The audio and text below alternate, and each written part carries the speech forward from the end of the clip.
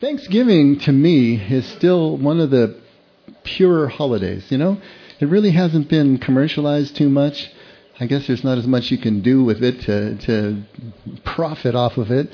So it's been nice to have it just kind of stay, in that zone, that it really is about Thanksgiving. It really is about family. I mean, sometimes we call it Turkey Day, but, we can still give thanks for the turkey, right? But it is something that has stayed kind of in our national consciousness since 1863. I don't know if you know, it was President Lincoln who signed the last Thursday of November as the National Day of Thanksgiving. And it has kind of stayed that. And so I appreciate that. And as I was thinking about what I wanted to talk about today, I was thinking that Thanksgiving as a day, as a national time and remembrance, may have something to teach us. It's something that we can use to learn. And the older I get, and that seems to be happening quicker and quicker these days, the older I get, the simpler that things look to me. I mean, I remember back in my 20s and 30s, and when I was trying to figure all this out, it just seemed so complicated. There were so many things to study. There's so many books coming out. There was so much theology to learn, and there was so much this and so much that. And I remember my head was just, like a bubble about ready to burst as I was thinking about all this stuff. After 25 some years of doing it, it just seems that more and more it's getting simpler and simpler. In fact, it's come to the point that that's how I know that I'm on a good track. I'm on the right track if I'm staying simple. If it's starting to fan out into the complex, then I have to start thinking about it. Okay, where am I going? What's going on here? And now, the more complicated something gets, the more I realize that it's of lesser importance than the things that are simple. I can start to make those value judgments. If something is still full of complexity, if I still really have to work at it, it's of lesser importance. That doesn't mean it's of no importance, but it's of lesser importance. The complex serves the simple. We have to work through the complex often to get to the simple. Some of us can make those intuitive leaps. Others of us have to get really complicated before it can get simple again. Kind of like learning a musical instrument, You just hear the vibrations in the air and you think, I want to do that. I want to play saxophone. I want to play guitar, violin, whatever it happens to be. It's just vibrations in the air. It's simple. It's emotional. It's connected. It's intimate. To learn the instrument, it's very complex. You got to learn about all of the ins and outs and the acoustics of the instrument, theory, this and that, reading music, all these things. But if you break through that and you get to the other side, it's just vibrations in the air again. You hear the sound and you can put it out there. Jesus was a master of simplicity. He tried to make everything simple for us. When talking about all these commandments, 613 written commandments and thousands of oral commandments, Jesus just boiled it down and said, hey, just love God and love each other as you love yourself. That's it. Just do that. Everything else is going to fall into place. Just seek first the kingdom and God's righteousness. All this stuff that you run around after, all these things that you try to do, all of that is included here. Just love God. Love your neighbor. Seek kingdom, God's unity and connection. Everything else is commentary. Everything else that seems complicated serves that. And if you aren't doing that one simple thing, then it doesn't matter about all the rest. All the rest is just noise. All the rest is distraction if it's not serving and driving you into that one simple place. But for us, as complicated modern Westerners, we need a way to be able to start to understand how simple this kingdom is. This place that Jesus is trying to drive us toward. This kingdom life. How simple is it? See, we still imagine that it's full of rules and laws and church practice and doctrine and dogma and theology. We still think all of that's included in all of this. And it's fine. It is. As long, again, as it's only and always driving us toward that simplicity. That one thing. So, how simple is kingdom? How simple can it be? I think it might come down to just one word. Just one word. Now, if I were to just tell you the word... Well, it's too simple. No. If I would just tell you the word, you'd probably just kind of, roll your eyes a bit or shrug or maybe even yawn because you're going to have heard this word 1,000 times. And that's the problem. We think we've heard it all before. We think we understand what this one concept is all about, this one word is all about. But what I'm going to try to do this morning is to get across the kind of impact that it's starting to have on me. The older I get, the more that I see the simplicity of things, how this is just coming to the fore and redefining kind of the way that I do the journey, redefining the ground underneath my feet.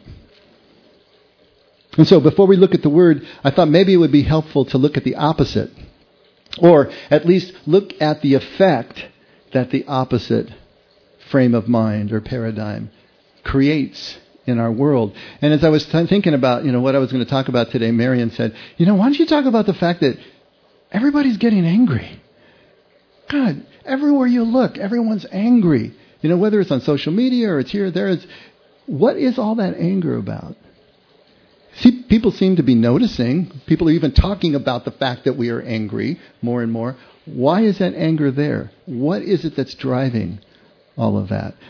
I found a couple of articles that I just wanted to take a little bits and pieces of and see if we can look at this, because this is important. This overall anger that we're seeing boiling over in our society, in our communities, is endemic of something that's deeper. And this one word that I have in mind is kind of the antidote for all of this. And so this article here, Why Are Americans So Angry About Everything? Right on point, huh? Written by the rabbi of one of the big New York synagogues and published in Time magazine. First of all, he's going to look at it from a macro perspective. Just take a look at the overall, and then we'll kind of dive deeper. So he writes, Americans are angry. They are angry about school shootings and taxes and mistreatment and undeserved privilege and discrimination and government. There are differences between groups, but as a recent Esquire NBC survey finds, the overall presence of rage is clear. The November survey of more than 3,000 American adults found that about half are angrier today than they were a year ago.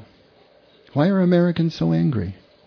All of us, whatever group, live some version of the quote-unquote Whig interpretation of history. And this might get a little geeky for a second, but just this Whig interpretation of history is simply a theory that history is always driving toward completion. It's always driving toward an ever-increasing march to enlightenment and higher consciousness and better living conditions and in society and all of that. So that's one school of thought, that if you can look at history and interpret it, it's on this path, going in this direction.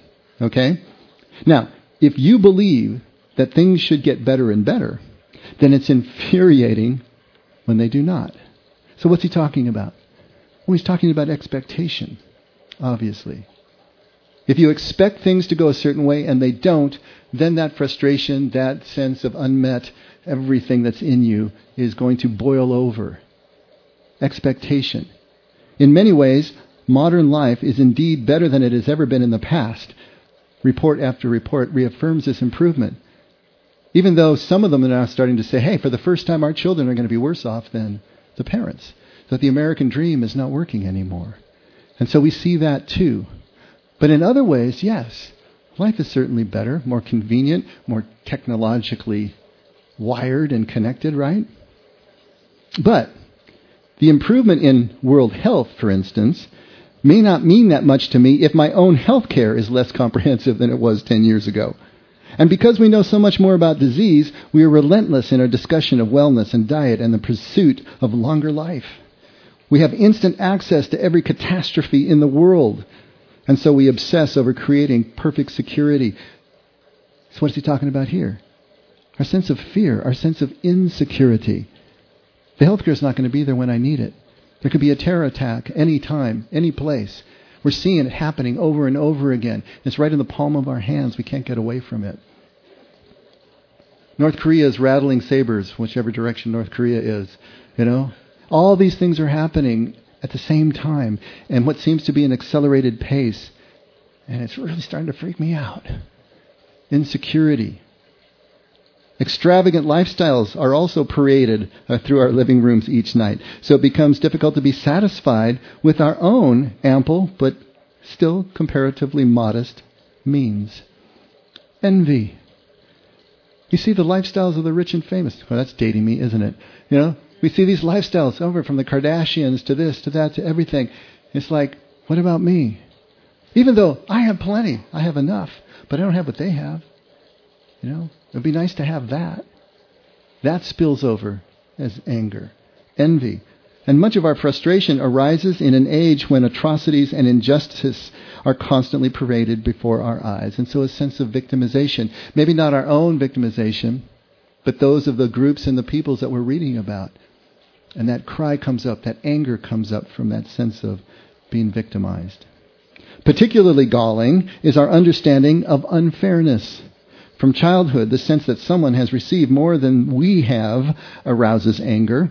There is a danger whenever goods are unevenly distributed, as they are in every society that has ever existed.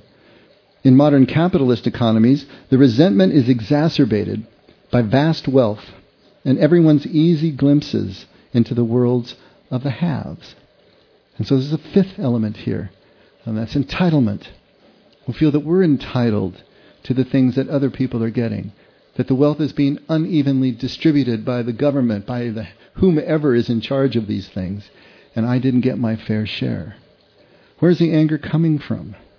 You know? Anger is a blanket response to all of these negative feelings that are arising. When these things come up, when we're feeling victimized, when we're feeling that our expectations are not being met, the result is anger. And a growing, just sort of unnamed sort of anger that is coming up. We don't even necessarily know why we're angry. But we know that we're acting out. And maybe we're not even aware of that. Marion said it's kind of like that pink slime that was flowing underneath New York in Ghostbusters. It's just there and it's infecting us and it's going through it. You know, this anger is a way to discharge the pain, to discharge these feelings of unmet expectation and insecurity and envy and entitlement and victimization and all those things. And then the blame, as Brene Brown likes to say, is the way to discharge the anger. And so here's this cycle that is happening. From everything that we're experiencing in society, in our lives, in our work lives, in our home lives, sublimating into these kinds of feelings, going out into anger, and then the blame and the acting out, and then it just cycle starts all over again. So that's at a macro level. But what if we dive in a little deeper into our personal lives and take a look at this from a micro level? Here's an article called Why Are We Getting Angrier? Have you seen it happening around you recently? You misjudge a right turn into traffic and force the person behind you to slow down. In the rearview mirror, you see him screaming and aggressively showing you his favorite finger. It was your fault. But did it need to cause the person to melt down? You attend your kid's soccer game. One of the kids isn't starting the game. The parent loses her mind at the coach, right? You open up your email or Facebook and you simply can't believe the things that people are writing. People are getting angrier. Why? Why are strangers treating each other like arch enemies? Why is politics feeling more like trash talk before a professional wrestling smackdown? Why at home are we yelling at each other? It would be nice to have a scapegoat. When we face uncomfortable emotion, our first reaction is to disassociate from it. We don't want its heat to touch us. We don't want to be the cause. The challenge, unfortunately, is that our tendency toward quick and more vigorous anger is the result of three cultural realities that aren't going to change unless we change. The three realities that are making us so angry, and here's the surprising one: smartphones, the pace of life, and evolution. How do you put those three together in a sentence, huh? Your smartphone is the greatest and most dangerous tool you will ever use. It gives you access to the entire universe through the internet. It connects you to everyone you have ever known through social media. And every time you connect, you get a dopamine hit. Now, I don't know if you know about dopamine. Dopamine is just a neurotransmitter. And what it does, it connects the brain to the things that there is an expectation of receiving a reward. So your dopamine really kind of drives your cravings towards something. You put something out there, you do something, you pull the lever on the slot machine, there's an expectation of a possible reward. That is reinforced by the dopamine. When you get the reward, then that's the opiate mechanism and systems. That's the endorphins and the pleasure center. But dopamine is what starts the process and reinforces the process. Activities that get rewards are reinforced. Activities that don't aren't. As soon as you log into your smartphone, guess what? The dopamine kicks in. When you post, when you share, when you like, when you comment, when you send an invite, you're creating an expectation of a reward, and the dopamine kicks in with this hope of belonging, this hope of an increased concept of self, of identity out there in the world. And then when that is returned, when you get the like and the share and the retweets and the comments, it's like getting a physical hug. The brain doesn't know the difference. Like a physical hug, like a smile, like a compliment, like an award from work. You get that same hit. All right? And then it becomes Pavlovian. As soon as you send something out there, then as soon as the phone beeps or buzzes or sends that signal, whatever it is, then it kicks in again. And you got to go get it. I mean, haven't you been with somebody that as soon as that phone does anything, they got to take a look. Because that's the next promise of reward, you see. And then if you share something that you already are getting a hit from, like your workout or a dinner date or something, and you take the picture and you share it, then you get a second hit off the same thing. And then when that gets returned with a like, then you get another hit, and it becomes this daisy chain of hits. Now, marketers know this stuff. They're not stupid. They know how this works. They know the physiology behind it. They are creating strategies and platforms that are geared toward giving you a constant drone of hits throughout the day so that you are more and more addicted to this.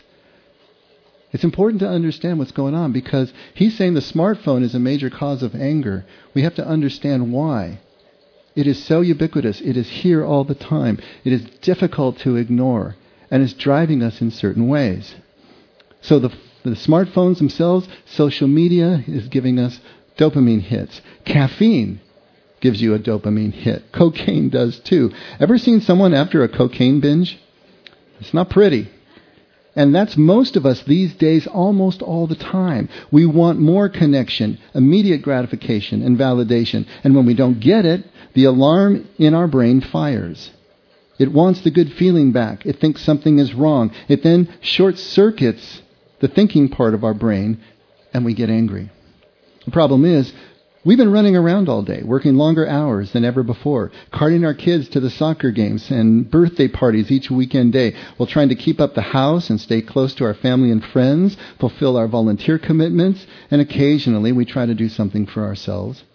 All that busyness means less sleep, less exercise, less slow, leisurely meals, and more stress. Doing too much causes stress because it forces the alarm in our brains to stay on all the time. The alarm looks out for danger. And it can't calm down unless it knows that you are safe. Running around all the time, you're not safe. It doesn't want you to miss anything important, and as a result, you're tired from paying attention all the time. And then when you miss something little, you pop. Our brains can't tell the difference between what really should stress us out and little things that really shouldn't. Because we haven't had time as a species to catch up, to evolve enough to keep up with the modern world. Our brains weren't designed for this. And this has happened so quickly. How in the world could we have found a physical way to deal with this kind of stress, this kind of constant throughput of information triggering us? So technology, especially in the form of these smartphones, these portable things, provides this constant 24/7 flood of information. And then feedback loops that foster what? Expectation, insecurity, envy, victimization, entitlement, that manifest as anger. And provides a platform at the same time and a pulpit to be able to spew that anger out over the entire globe at the touch of a button. It's an amazing thing if you see what's happened in our society. Does that about sum it up? I mean, good Lord, you got to see what's going on here. Life now is moving so fast. Our brains haven't evolved enough to be able to distinguish what is flight or fight, right? And what is not really a threat at all. So it's always keeping us at that level, filling our systems with all of that cortisol and adrenaline and everything else that is so debilitating, both emotionally and physically. We're on high alert all the time. So what's the antidote? How are we going to get out of this feedback loop? One of my favorite commentators, authors, I suppose, is Dennis Prager. He always seems to have a pretty good take on things. And I found another article that I want to read a little bit from because he's going to put his finger right on it. He writes, "How many times have you heard someone say they want to make a better world? It's a noble sentiment, but very hard to achieve, right? Well, actually, he says, it's quite easy. All we have to do is increase just one human trait. This trait is so powerful that it alone can make people happier without working on their happiness and make them better. And by better, I mean more generous, more honest, more kind, more everything good, without a single lesson in morality. So then, what is this one almost magical thing? Drum roll, please, he says. And it's going to be my same word. It's gratitude. Gratitude. Feeling a little let down right now? Did I not fulfill your dopamine hit that I started with when I built this thing all up? Gratitude, But we need to look deeper. We think of gratitude as simply thankfulness, And we have to look deeper to find out how this really functions. All right? Prager writes, "You can't be a happy person if you aren't grateful." Think about that. You can't be a happy person if you aren't grateful. And you can't be a good person if you aren't grateful. Almost everything good flows from gratitude. And almost everything bad flows from ingratitude. Let's begin with ingratitude. Here's a rule of life. Ingratitude guarantees unhappiness. It's as simple as that. There isn't an ungrateful, happy person on the planet. Do you know of any? An ungrateful, happy person? And there isn't an ungrateful, good person on earth. There are two reasons. Reason one is victimhood. So he's picking up on one of our 5, right? Ingratitude always leads to or comes from victimhood. Ungrateful people, by definition, think of themselves as victims. They didn't get something that they were supposed to get. They didn't get something they expected to get. They didn't get something that they were entitled to get. And even if they got it, right, then they're still envious because someone else has more. Right? Or they're insecure about losing the thing that they have. In any way, they're still firing all of those things that we said leads to anger. Because of the ingratitude, in some way, shape, or form, for what they have or what they don't have. And perceiving oneself as a victim or perceiving oneself as a member of a victim group may be the single biggest reason that people hurt other people. From hurtful comments on social media to mass murder. People who think of themselves as victims tend to believe that because they've been hurt by others, they can hurt others. And the second reason ungrateful people aren't good people is that ingratitude is always accompanied by anger. The ungrateful are angry, and angry people lash out at others. If ingratitude makes people unhappy and mean, then gratitude must make people happy and kind. And so it does. Think of the times you felt most grateful. Were they not always accompanied by a feeling of happiness? Were they? If you can think of the times that you were given a gift that you could never have given yourself, what was that feeling like? You can say you were grateful, but weren't you also happy? Weren't you also content? Wasn't there a feeling that this was enough somehow? This moment was just fine. I didn't need to be anywhere else, with someone else, doing something else, having something else. This was okay. This is the way it works. We have to think deeper about this. Weren't those moments also accompanied by a desire to be kinder to other people? Maybe you just were and didn't even think about it. The answer, of course, is yes. Grateful people aren't angry, and they also don't see themselves as victims. The problem, however, and it's a big one, is that in America and much of the rest of the world, people are becoming less grateful. Why?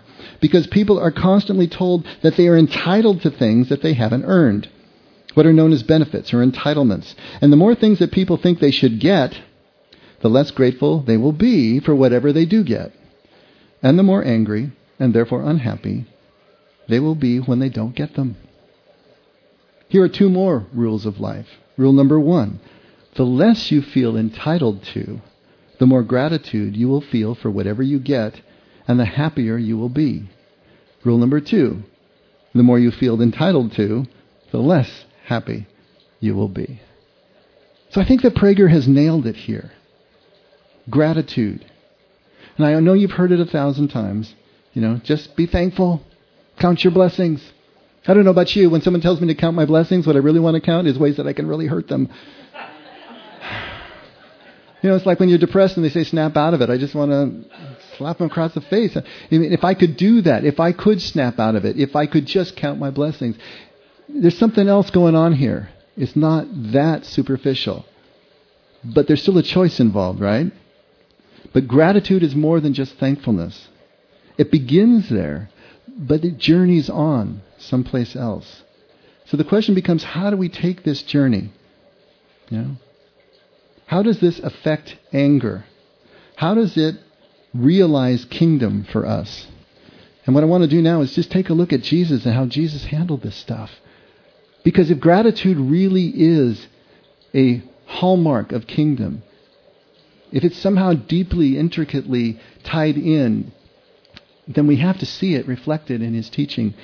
And guess what we do? Take a look at Matthew 11, verse 2. It's in your inserts, and I'm sure Brandon is getting it up on the screens.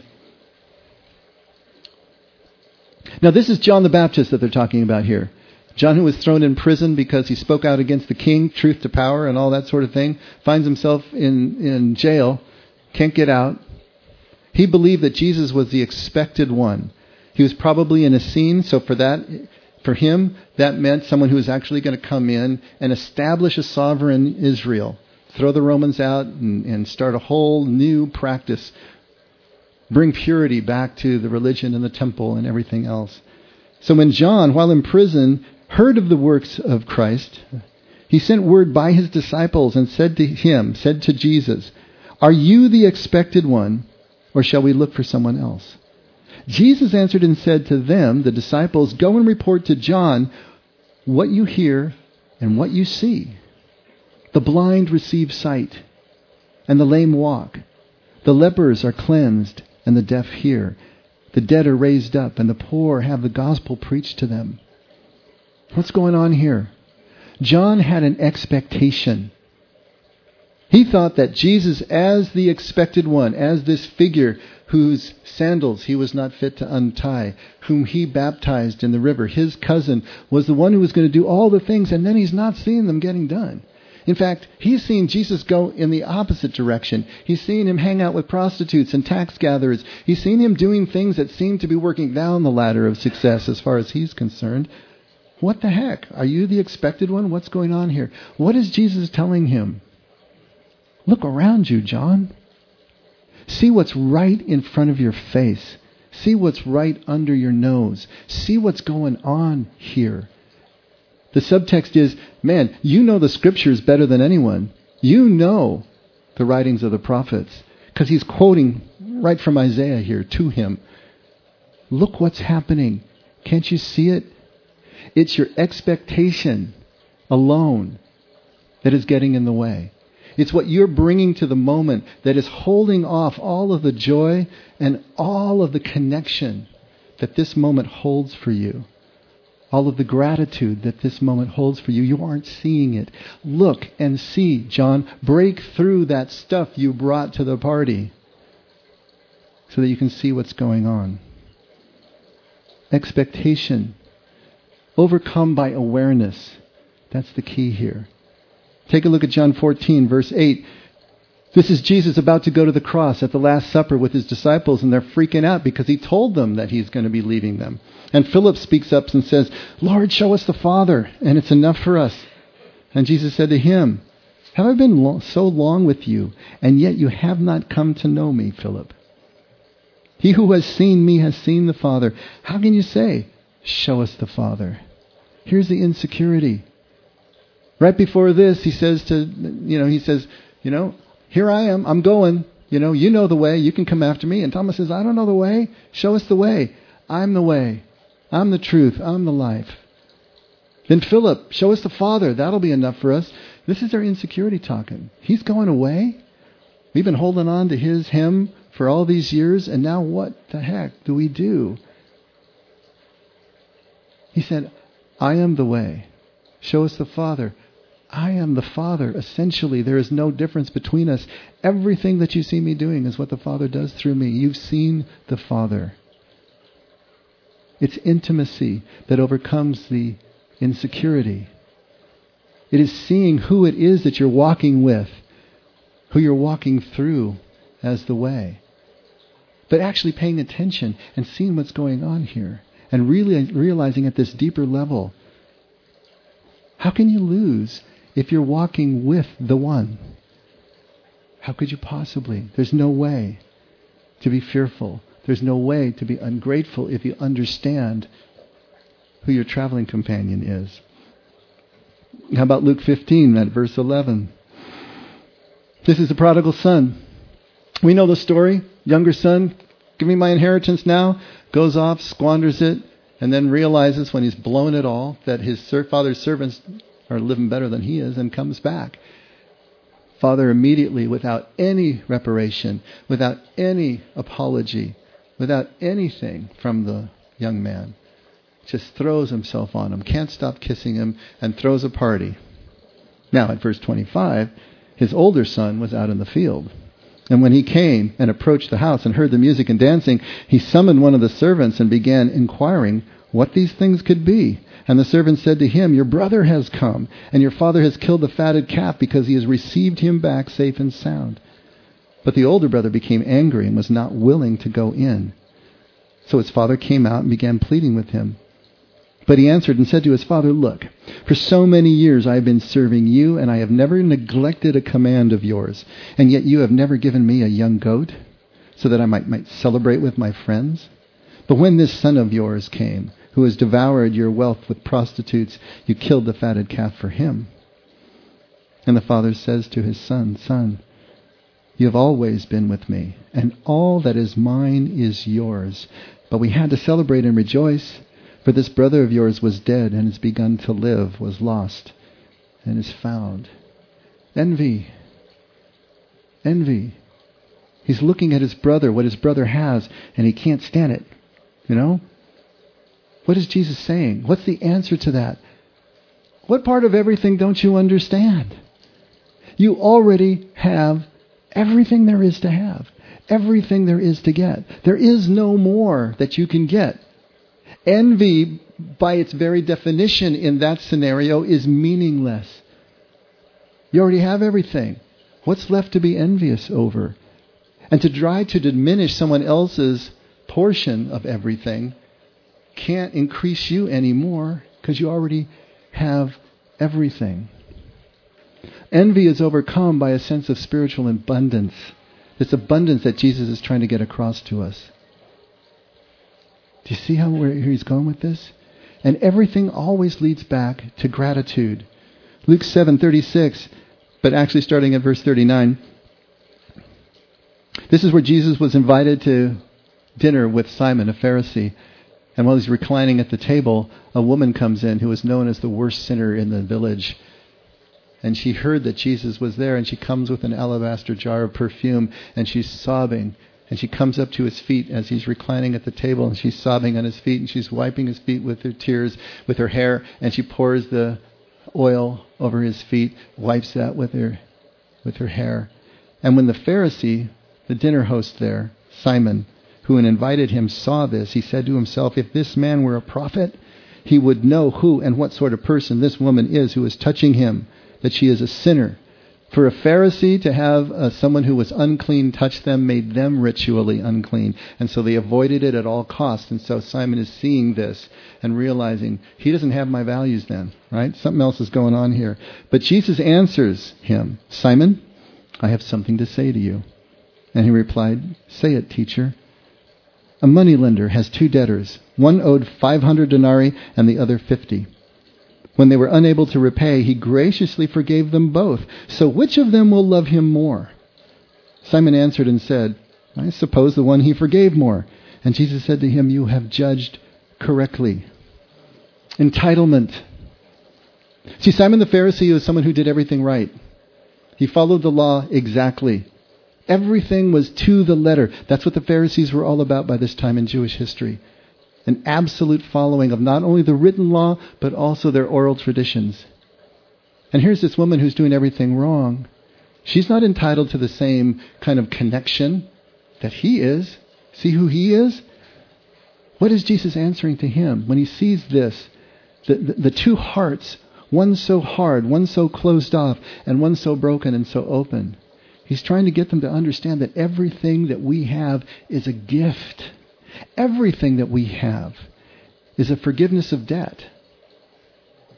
It's impossible for us to earn the things that really matter in life. And really, when you think about it, all we're ever doing, life is sort of like a box of Lego bricks. We've been given all the bricks. All we can do is put them in different shapes and orders and colors. We're rearranging stuff. We can do that. But it's all a gift. All of life is a gift. You can't earn it. And if you can't earn it, then you can't feel entitled to it. The only proper response is gratitude. It's just that sense of, oh my God, I've been given this thing that I couldn't ever give myself. And it just takes you to your core. There's nothing you can do but weep and dry Jesus' feet with your hair. If you're really in that place. To realize that nothing is earned is to become vulnerably dependent. Fearlessly dependent. Fearlessly vulnerable. There's 2 words we don't put together. And of course, to be grateful. And finally at John 5, verse 1. Verse 5. This is a story of the man when Jesus comes in at the gate and the pool of Bethesda. And there's a man who's been infirm there for 38 years. And he's waiting because there is a tradition that the angels will come down and stir up the waters. And when they do that, the first one in the pool is the one who's healed. And Jesus comes upon this man and he says, there's a man who had been there for 38 years. And when Jesus saw him lying there and knew that he had already been there a long time in that condition, he said to him, do you wish to get well? Now there's a question. You know, I'm sitting here with a broken leg. Do you wish to get well? Duh, yeah. You would think so. Well, kind of a trick question. But what does the man answer? Look at this response. Do you wish to get well? And the sick man answers him, Sir, I have no man to put me into the pool when the water is stirred up. Jesus is probably thinking a simple yes would do. But while I am coming, another steps down before me. And Jesus said to him, get up, pick up your pallet and walk. This is victimization. The hallmark of a victim is not that you've been hurt. The hallmark of the victim is that you had no choice in the matter. That's a victim. This man sees himself as a victim, someone who has no choice. He's there because he doesn't have anyone to put him in the pool when the water is stirred up, to be the first one to be healed. He can't do it on his own. He hasn't apparently gone through the process of getting enough friends in his life who will put him in for himself. And so he sits there year after year for 38 years. And then when he's asked, do you want to get well? He can't even say yes. He has bought in. He has become so connected, so identified with his victimization that he can't even answer a question like that. And so what does Jesus say? He says, choose. You do have a choice. Choose. Exercise that choice. Get up. Pick up your pallet and walk. Take the action. You are not a victim. You don't have to stay in this place anymore. You can get up. You can walk. With all of these and so many more, Jesus is always pointing in the same direction, always taking us to the same place. We overcome expectation with awareness. That's why we're so focused on the contemplative life here.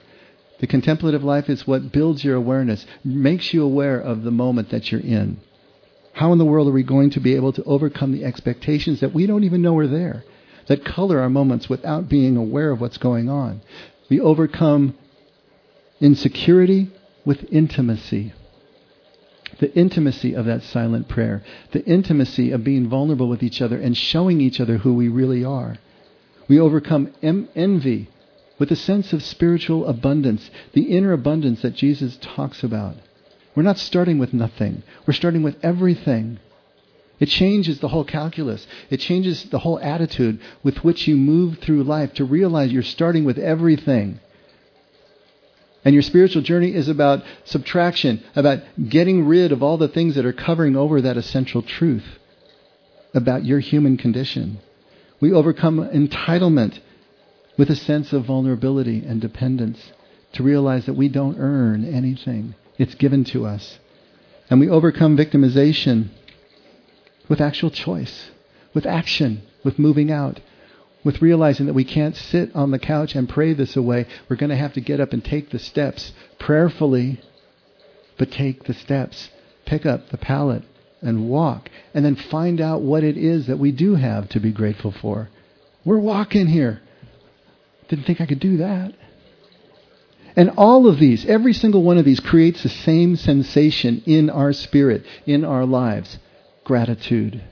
It's all gratitude. When we live in awareness, intimacy, vulnerability, sense of dependence, sense of abundance, freedom to choose, action, motion. What does that feel like? What does it feel like to live that way? It feels like gratitude. There's no other way to describe it. And gratitude is what feels like happiness, like fulfillment, like meaning, like purpose, like our own identity. What Jesus is trying to tell us is that gratitude is what kingdom feels like. Gratitude is kingdom's default position, if you want to put it that way. If you're really in kingdom, what you're experiencing is gratitude and everything that flows from gratitude. You don't create gratitude, you don't really just count your blessings into gratitude, although that's a beginning. It's a beginning into thankfulness. But gratitude really is what happens to you when you let go of all that stuff that you're carrying around. All that stuff that you think you need, that you need to do, that you need to believe, that you need to remember. When all of that stuff just gets laid down, what's left is that simple feeling, gratitude. When you get very simple, when you let this all become as simple as Jesus is trying to convey to us, when you just let kingdom come upon you, it's already here. We're just blocking it with everything we think we know. But when you let that go and you just let kingdom come inside, fill you with gratitude, then everything changes. This is what Jesus is after. Not a blind following of rules or obedience into some sort of code or standard. Is to just let kingdom come and fill you with its gratitude that flows out of you as generosity and kindness and happiness. This is it. So simple. I was struck by this last thing I want to read you from Walt Whitman, 19th century. I think he just captures it, doesn't he? He writes, "This is what you shall do. Love the earth and sun and the animals. Despise riches. Give alms to everyone that asks. Stand up for the stupid and crazy. Devote your income and labor to others. Argue not concerning God." I love that. "Have patience and indulgence toward the people.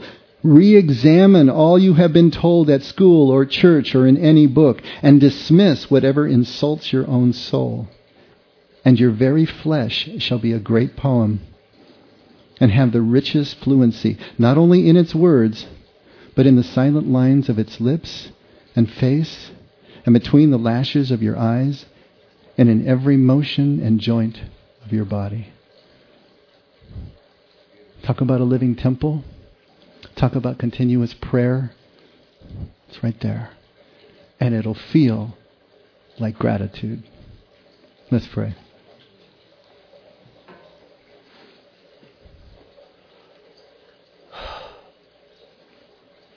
Father, we want to be a grateful people. You know what each one of us is going through. You know the contents of our heart. You know the struggles. You know intimately each one of our unique situations. Help us. We look to you. We can't do this on our own. All we can do is come to you like little children, your dependents, and ask. And so we're asking, Father, help us in any way that we need to be helped. Take us into the difficult places that we need to go in order to learn how to let go of the things we don't need, so we can find the one thing that will take us home. And we do want to go home. Father, thank you for loving us this much. Thank you for always being at our side.